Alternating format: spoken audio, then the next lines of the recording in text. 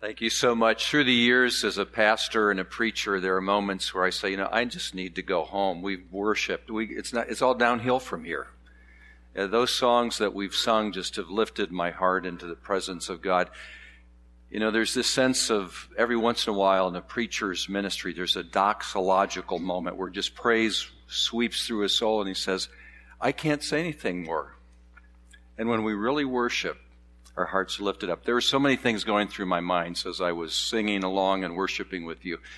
The song 10,000 Reasons, I heard that with 3,000 people in New York City about a month ago from all around the world, something called Movement Day. I was in Seoul, Korea at the world's largest Presbyterian church. Now, it's not the biggest one in Korea. It only has 80,000 members, but, it's pretty big. And they were singing that song, and there was a story that was told there that really struck me. The senior pastor there, Pastor John O., said, I had a friend who's a missionary from our church who was in Japan. And while he was in Japan, he was up at the top of a very high-rise building, and it was one of those days when one of those earthquakes came. And everything began to shake, and he was swinging all the way back and forth. And the missionary said, Lord, this is it. I'm going home. And he said, what in the world? These are my last words I'm going to say on earth. What am I going to do? And he said, this is my song when I see the darkness coming. 10,000 reasons. And he sang that song. I thought, isn't that great? We all ought to memorize that so we know what our last words will be. Because when we close our lips here, that's what we're going to say when we get to heaven. Why is it like this? It's because Jesus Christ brought something that's so extraordinary into the world that the world has never known. And that is authentic, pure, unadulterated love. This is the first opportunity I've ever had to be at Alden Union Church last Sunday and this week. What a joy. And then as I looked at your charter, I realized, well, you guys go back a long time. And yet there's this church in Seoul, Korea that you've never had any contact with. And this Movement Day up in New York this is 2,000 years after Jesus. And his movement's all over the world. Why is that possible? Because we have touched the greatest, most extraordinary reality that this world will ever know. And that is the love of God. It is greater than anything. In our study, we have been thinking about the greatest, the word, the theological word, that which is the greatest of all things. Amazingly, last Sunday, we learned that the greatest in the kingdom of heaven is you, because you have faith in Jesus Christ. The greatest in the kingdom is whoever becomes like a child and trusting in the child that God sent. The one we're going to celebrate in just a few weeks, his great birth. On the Sunday evening, we were reminded then, if he's the greatest one, we're to have the greatest commandment that comes from God the Father, and that is to love God with all that we are, heart, soul, mind, and strength. The second greatest commandment is to love our neighbors ourselves. Why is that so? Because God is love. That is who he is in his absolute perfect nature. And so it makes sense that the way we would live our lives is by loving, giving of ourselves, of our strength, of what we possess to do good to another. That's love. We do that for God. We take the strength and blessings we have and we return them to God. And then midweek on Wednesday night, we were reminded that Jesus takes the first and second great commandment and personalizes them, because John is looking at the work of the gospel now in light of the pouring out of the Holy Spirit. The Upper Room Discourse tells us all the things that Matthew, Mark, and Luke did not record that Jesus said in that extraordinary moment. The work of the Parakletos, the Comforter, the Counselor, the Holy Spirit that's poured out. And so Jesus says, the greatest love, no greater love than this, is that a man would give his life for his friend. And we learned that God's absolute holiness, which is as absolute as his love, is met by Christ coming to die for friends who are not really friends but enemies. we realize that the greatest expression of love is Jesus Christ himself. He is the one who came and laid down his life that we might live. He is the one who died for us while we were yet sinners. And that his example then is how we fulfill the first and second great commandment. We need to love like Jesus loved. And that brings us then to this Sunday morning, where I'd like us to look at this time at 1 Corinthians chapter 13, a passage that is much easier to preach at a wedding than it is just about any other time, because the reality of the world breaks in and we realize these are hard words to live. I'm going to ask us to listen as I read now from 1 Corinthians 13, and I'll read through from verse 4 to verse 13. Love is patient and kind. Love does not envy or boast. It is not arrogant or rude. It does not insist on its own way. It is not irritable or resentful. It does not rejoice at wrongdoing, but rejoices with the truth. Love bears all things, believes all things, hopes all things, endures all things. Love never ends. As for prophecies, they will pass away. As for tongues, they will cease. As for knowledge, it will pass away, for we know in part and we prophesy in part. But when the perfect comes, the partial will pass away. When I was a child, I spoke like a child. I thought like a child. I reasoned like a child. When I became a man, I gave up childish ways. For now we see in a mirror dimly, but then face to face. Now I know in part, then I shall know fully, even as I have been fully known. So, now, faith, hope, and love abide. These three, but the greatest of these is agape, love. Let's pray. Father, would you graciously minister to our hearts today? Would you speak to us in the only way we will truly change, and that is by your inward grace that shapes our heart, soul, mind, and strength to long for you above all the things of this world. Meet with us, we pray, for your glory. Illumine our hearts and minds to your truth. Through Christ our Lord, we pray. Amen. Now, you remember that 1 Corinthians is Paul's letter to his troubled church plant. Now, one of the things I'm glad about Alden Union, you've never had any troubles here. This has been a problem-free church, just like my congregations. We've never had any problems, as we forget them as quickly as we can once we get through them, right?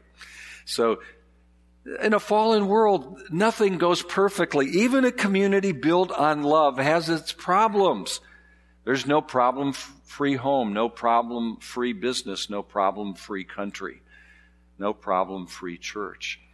And so it's interesting that 1st and 2nd Corinthians are actually misnumbered. Do you know that 2nd Corinthians should actually be 3rd Corinthians? Paul talks about a letter that he had written. It was a painful letter. A letter that in Presbyterianism, I don't know if you use our jargon, but we talk about executive session. You know, things you say, okay, we're not going to talk, only the leaders are going to talk about this. And there are documents that go into executive session. And then you decide at the end, are we going to read this out of executive session, or is this going to be kept behind closed doors? Well, apparently 2 Corinthians was not read out of executive session by the Holy Spirit. It was kept, and it was inspired. I'm sure it was God's word written by an apostle, but it's gone. So we have 1 Corinthians and 3 Corinthians, but we don't have 2 Corinthians, so we decided to call 3 Corinthians 2 Corinthians. But the whole point of that is that this is a troubled church. Paul begins writing in chapter 1 about all the conflicts. You know, there was already politics in the church. I'm after Apollos. I'm after Paul. I'm super spiritual. I'm after Jesus. And then there's the conflicts that begin to take place over other issues like, is it all right for we Corinthians to kind of buy our meat from the meat market, which is really at the sacrificial center where all the pagan gods are worshipped? Is that legal? Can we do that? Did you know that the word to be a Corinthian in Greek meant to be someone that was drunken and sexually active in their worship? It's pretty extraordinary. This was right on that isthmus of Greece, right where it goes to the narrow area where today there's a canal that's been carved through. It was a way where the ships would all come in, they would unload, so they didn't have to sail all the way around the south of the Greek peninsula. It was filled with all kinds of debauchery and drunkenness and carnality. And it was codified in the Acropolis, in the high place, where there were thousands of prostitutes that were there for you to worship the gods. This was a pagan city. No wonder they struggled with sexual sin. That's part of the problem of the church. And then there were other issues going on, such as they were fighting over the love meal at the church. Isn't that amazing? The love meal, the agape meal, was like the potluck supper. We should call it the Providence Supper of the church. As they came together to have the Lord's Supper, they would have a meal, and then they would have the Lord's Supper. And all the food was gone before some people showed up. People didn't love you. They just, I don't know if all the donuts appeared at Workday this weekend before everybody got some or not, but, it was supposed to be, I won't ask that question. But I didn't show up, so I can't preach about that, right? I didn't come to Workday. But the bottom line is that here's this problem where they're fighting where they're supposed to be loving because of the love of Christ. And this church is filled with spiritual gifts. There are all these wonderful gifts of the Spirit. We call them the charismatic gifts, the gifts of the grace of the Spirit. Was there prophecy? Was there the ability to foreknow the future? Was there speaking in tongues? Was there healing? All kinds of gifts. And people were proud about having the greatest gifts. And some people even denied the resurrection. Said, we can't believe in a bodily resurrection. We can believe in a spiritual resurrection. But this idea of a bodily resurrection just doesn't work. We don't believe it. This is a problematic church. And so into this context, as we begin to narrow in where we are in chapter 13, Paul now has begun to explain in this discussion of the spiritual gifts. What are the greatest gifts? What are the gifts that are better than any other? This church exists because of the gospel, because of Jesus Christ, crucified, buried, risen, having ascended to heaven, having poured out the Spirit, having brought together unbelievers into a communion of saints. And they're now endowed with the Spirit, but they're filled with arrogance and struggle because of their alleged spirituality. And Paul will tell us in chapter 12 that we need to realize that the gifts, whatever they may or may not be in our lives, are designed to be different from one person to the next. And that diversity is good, because that diversity is what makes the body of Christ a reality. Now, I've gotten to know a little bit about Pastor Paul Thompson's humor. Now, if everybody had that sense of humor, your worship service would never start. You'd all be trying to one-up somebody with the next best joke or pun, right? No, you got to have different people with different skills. That's part of it. And so he actually grounds that in the physical body. He raises this humorous picture. Imagine if the body were just a big eye. Have you ever meditated on that? Okay, you're now just a big eye. You wake up in the morning, it's very easy to roll out of bed. It's really easy to bounce down the stairs. And you get to the kitchen table and you say, man, how am I going to open my box of Cheerios? I got to peel a banana. How am I going to do this? In fact, how am I going to swallow it? I mean, the image is extraordinarily simple but powerful. He said, if the whole body were an eye, you'd be dead. Isn't it great you have hands and feet that can't see anything but can make sure the eye has food so it can see? And so he begins to remind us that diversity makes unity possible. And unity mandates diversity. It's wonderful that we're all different. And our differences only make sense when they come together to do something bigger than ourselves. It's an extraordinary insight. And he says that's what the gifts of the Spirit are supposed to do. And so when you think about it, do you remember the last time you stubbed your toe?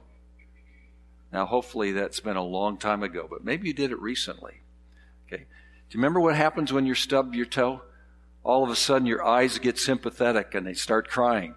Your other foot starts getting some kind of, and your voice goes and you're moving all over. It's because everything is sympathizing with that one place of pain and you're all involved. Everybody cares. The unity is felt in the single pain. It's only the toe that's hurting. You know, when I stub my toe, I don't tell my eyes, don't cry, it's just a toe. I don't say, don't worry about it, just keep on. I got to stop and pay attention. My whole body gets involved. My eyes look, my hands touch it, and I have to go do something. That's the way the body, what is that? Paul says that's love. There's no man that does not love his own body, but he nourishes and feeds it.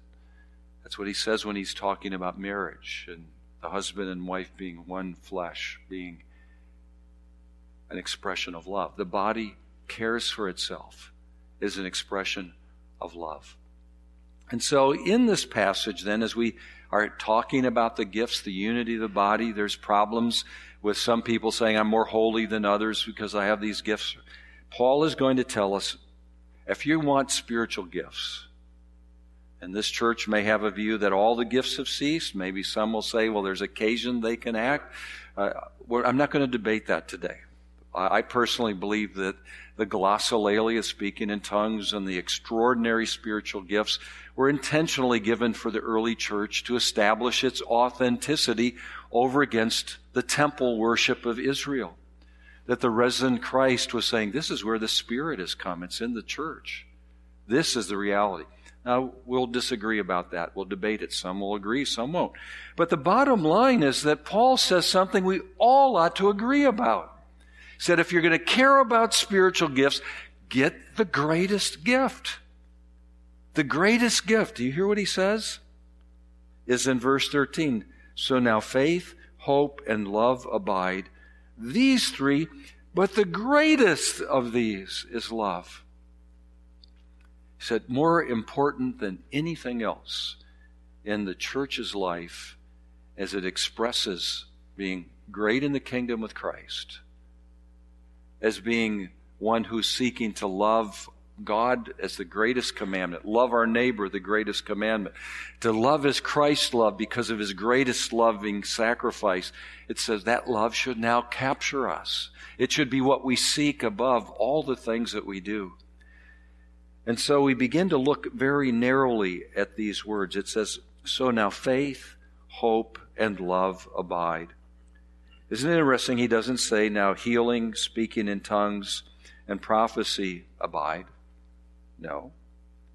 No, faith, hope, and love abide. He's saying, here are the greatest, most important things that we should put our energies into, that we should care about most. These three, but among these three, which are so extraordinary, the greatest of these is agape, the agape love we've been talking about. It is the self-denying of oneself to do good to another. So we begin to ask ourselves, can we think for a moment, what is faith? Faith is one of the triumvirate of the greatest gifts that God has given. Faith has often been defined by three great properties. It is notitia, assensus, and fiducia. Okay, three Latin words have often been used. Assensus, we can see it's assent. Faith is agreeing. Yeah, this is true. Notitia says, I know what I'm talking about. There's something I know, and I'm agreeing it's true. Fiducia is the idea of trusting it. It's depending upon it. And we live with faith all the time.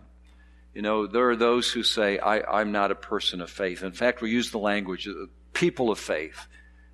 Well, if you drive on any road in Philadelphia, you are a person of faith.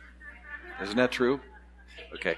When you get on an airplane, as I often have to do, you know, my wife is a white-knuckle flyer. She's holding on to those armrests all the way across the ocean, trying to keep the plane from going down. I finally given up. I said, if it's going down, I have faith in the plane. I have faith in aerodynamics. I have faith in the pilots up there. I have faith in the radar systems. I have faith in the people who put the plane together and serviced it. It's faith. We live with faith every day. Faith is knowing something, assenting to its truth, and then depending upon it. When you fly on a plane, you are depending on so many things. Even an atheist who says there's no God has faith. He can't prove there's no God. That is his faith structure. That is one of the greatest hope. If faith deals with the present, where we are right now and how we deal, hope is looking into the future. Hope is when our longings for that which is not connects with a future belief that someday what we long for will become a reality. Hope is saying something better is going to come. I heard a few glimmers of hope in some of the comments today. This is winter, but spring is coming. Right? It's not here yet. We're hopeful. Okay? I think I heard the pastor have a little bit of hope. Maybe the last bag of leaves will really be picked up maybe next week. That's hopeful. It's not here yet. Hope is looking at, and everybody has hope. There's something we long for, that we desire, that's not here. And it doesn't matter what your worldview is. There's this longing for the future. And so hope is extraordinarily important. Hope is one of the things that keeps us going in the adversities that we face. Say, there's something, and I'm waiting for it. I believe in it. And hope is uplifting. Faith is very much right now. Hope is future-oriented. But what's interesting when he says, now there's faith, hope, and love, that they abide. These are things that last. Love is extraordinary.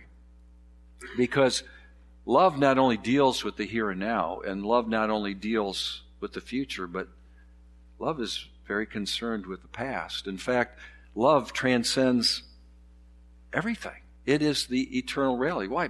God is love. Remember, we talked about God as infinite, eternal, and unchangeable, and His love reflects that. It's an eternal love. And so love is God's doing good to us from all the way in the past. In love, He predestined us to be adopted as sons, Paul will say in Ephesians 1. Love is the reason that there is a world. God loved His Son and said, someday you're going to save the people in the world we create. Love was already at work in eternity past. Jesus' prayer, Father, love them even as you loved me before the foundation of the world. Love is eternal. Love is present. It's love that maybe brought you here today. You had so many other duties and so many busy things. You said, I love the Lord. I'm going to come and worship today. That's love that brings you here. And love is what keeps you looking to the future. You say, isn't it amazing that someday the love of God will bring me into eternity where I'll continue to love Him forever and ever without end. So faith, hope, and love, these three. But the greatest of these is love. So as we take that idea then of love being the greatest of all things, love sends Christ in the world. Love is the way we're to treat others. Love is what enabled the kingdom to even exist so that we could be in God's beloved Son and be in His kingdom. What we now need to do is to look at 1 Corinthians 13. And here's a homework assignment for you to do. But let's just look at the verses that we've read. And let's start at verse 4 where it says, love is patient and kind. Can we do a substitute here? Could we say, God is patient and kind. God does not envy or boast. He is not arrogant or rude. God does not insist on His own way. God is not irritable or resentful. God does not rejoice at wrongdoing, but God rejoices with the truth. God bears all things. God believes all things. God hopes all things. God endures in all things. God never ends. Now, there's faith, hope, and God and abide in these three, but the greatest of these is God. Now, that's an interesting method. God is love. Now, could we go another step and go back and let's read it this way? Christ.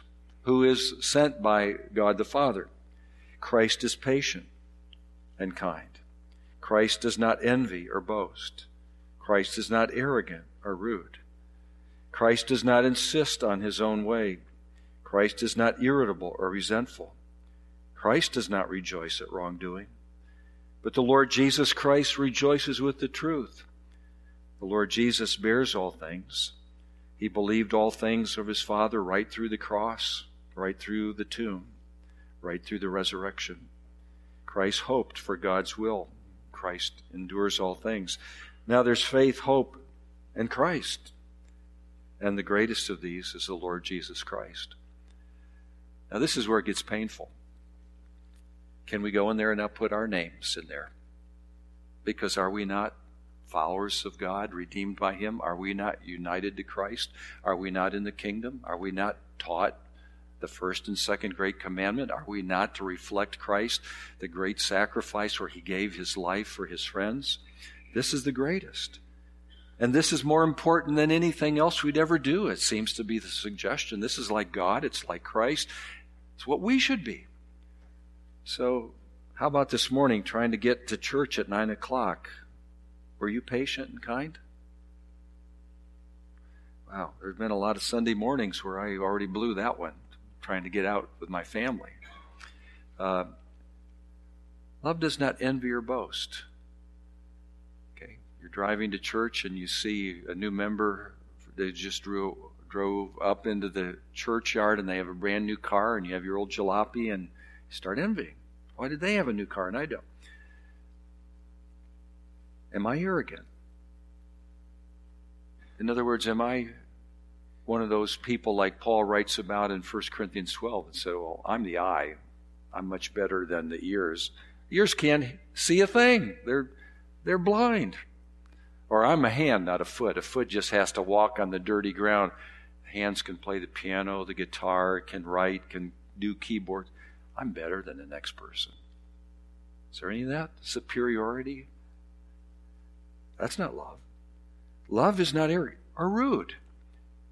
You know, rude means something that there's no kindness, politeness, civility, respect. How about the way you've been talking about politics for the last 18 months? Have you always been civil? Always been respectful? Or have you been a little bit rude? And how can you vote for that person in light of this? Oh, wait a second. Love is not rude. Love is not insisting on its own way. Is there the ability to be principled and yet honorably cooperative where you can? There's some things we can't compromise. But there's so many things that we really care about that if we found a way, we could respect the principle and honor the person that we disagree with. Is there any sense of godly compromise? Compromise can be wicked, but compromise can be loving. You know, one of the things I learned early on when I got married is that the compromise that would make my marriage happiest is if I didn't control the thermostat in the car. You ever notice that? I've yielded completely. Look, I like to be warm. I like to be cool. I like to be comfortable. But I said, my life is so much better when I say, no, whatever you want, it's good for me. Okay? Do we have the wisdom to... That's love. Love is saying, I don't have to have my way all the time. Do you know when you insist on your own way all the time, it is an expression of the opposite of love? What is the opposite of love? It's a strong word, isn't it? It's a mild form of that strong opposite of love, when it's me. And you know, we're dealing with a culture that is so focused on itself that it is beginning to disintegrate. Because if all that you have is yourself, we become atoms instead of molecules. And to survive, we have to connect. That is absolutely necessary. Hey, just keep going through the list. This is a powerful review, a test of our own hearts. How about this? Love is not irritable or resentful. Okay, so I've got a personal. Pete Lilback is not irritable or resentful. Do you know what resentful is? It's feeling something again. Did you ever notice how you've already addressed something and it's long gone? Something that emotion comes flying back and you're ready to tear somebody apart. I thought, I dealt with that. Well, somehow it came back. Resentment. Yes, that's not love. And there are many things that we resent. There are many things that keep us stirring and churning inside. And we got to say, Lord, how does love, how does Christ, how does God, how does the gospel begin to work in my heart so that I'm not irritable, always wanting to just let people know how angry I am or how uncomfortable I am, or what I don't like, or feeling miserable or angry under the surface. You see, love makes us dive deep into the inmost being of our hearts. Remember, that's part of the first great commandment. You shall love the Lord your God with all your heart. You've got to go inside and say, why am I so resentful? You know, this is really true a lot of times for younger kids and their parents. Say, look at how my parents let me down, or how they hurt me, or how they failed me. And this is where the love of Jesus has to come into our lives. There's something greater than that. This is where we've got to come to the cross and look at Jesus. Look at the gospel. Look at God's word and say, Lord, the greatest is not my resentment, but it's your love. Would you begin to heal me on the inside? And we keep going through the list. It says, it does not rejoice at wrongdoing. When the bad things in the world are seen, even if it seems like they deserved it, can we avoid the gloating? Instead say, Lord, we need to seek to do what's right, even in those times when justice must be done. It rejoices with the truth. The truth is often hard for us. But if we love and truth are not enemies. They are friends. Paul will say in Ephesians 4, speak the truth in love. And love bears all things. So this particular verse is a great test for us in our family or church or other contexts. Are you willing to bear all things? That is, there's some things you're just going to have to deal with. They're not easy because they can't change. Not in this world. There are some things that's just the way they are because we're in a fallen and broken world. But in love, I'm going to say, I'm going to bear up under that. You know, it's kind of like those of us that live in the Northeast, we say, winter's coming. Now, maybe some of us have the joy of living sanctified lives down in southern Florida in the winter. You know, I don't criticize God's blessings on anybody. But some of us don't get to do that. And we say, you know what? I'm not going to grumble all winter. I may not like it, but this is where I am. I bear with it. And I'm going to overcome it. Because the love of Jesus is in my heart. How about that? That's a great test for our attitude and our spirit. Love believes all things. There are times when the Bible gives us truths. We say, I can't believe it. We say, Lord, I love you enough to believe that which I don't understand. We sang this song, He gives and takes away. It's easy to believe in God's love when He gives. It's awfully hard to believe God is loving when He takes away. But love says, Lord, I'm going to believe you today. I don't understand it. I don't feel good about it. It hurts. I'm grieving. But you're bigger than everything, and I am going to love and trust and believe you. It says, love hopes all things. One of the great things that every Christian has as we go through the adversities and heartaches is to have a hope that's not like the world's. The world really only has a hollow hope. Maybe there's something better that will come if I just hold on. The world's hope is always uncertain, but the Christian's hope is absolutely sure. It doesn't mean that this moment is without its heartache and pain, but what that hope says, the sufferings of this present time are not worthy to be compared with the glory that shall be revealed in us. That is the sure and certain hope of the resurrection that we hold on to. And that is why we can endure all things. There is an endurance that just is unique to those that know the love of God and live it out. So we must conclude in our study today, and I think we might ask, well, what do we do if we live this way? Well, first of all, I think we should not reserve 1 Corinthians 13 for just weddings. I think it's something we should read just about at least once a week, if not more often. Say, how am I doing?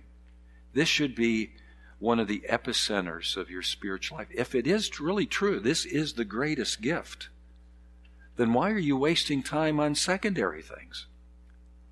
So we need to say, Lord, help me to love because you love so much.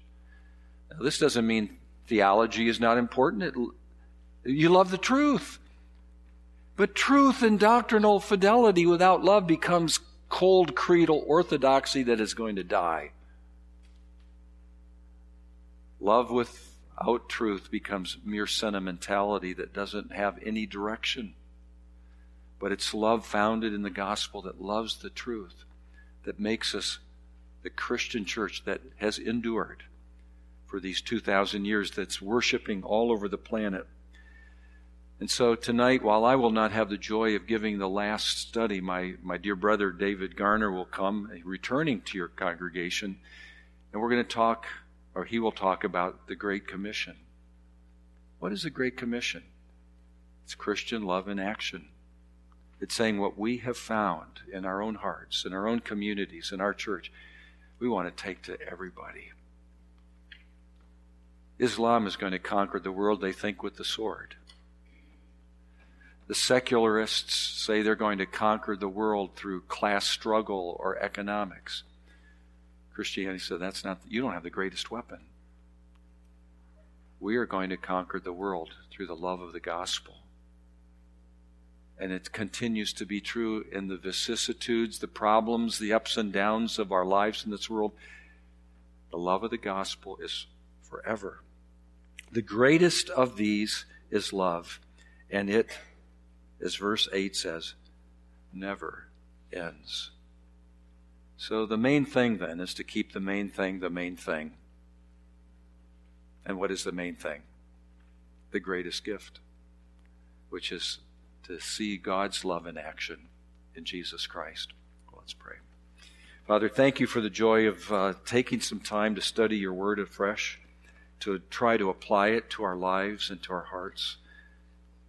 Would you please forgive us where your love is absent and missing, where our loss of love is evident in our relationships. And perhaps for that one who's never known the love of the gospel of Jesus Christ, Lord, may they see your love in the cross where you died for sinners. May they see your love in the empty tomb where you've given us life. And may they see that love so deeply that they come to you with faith and hope and will be touched by a love that never ends, which is the greatest of all. We ask this through Christ our Lord.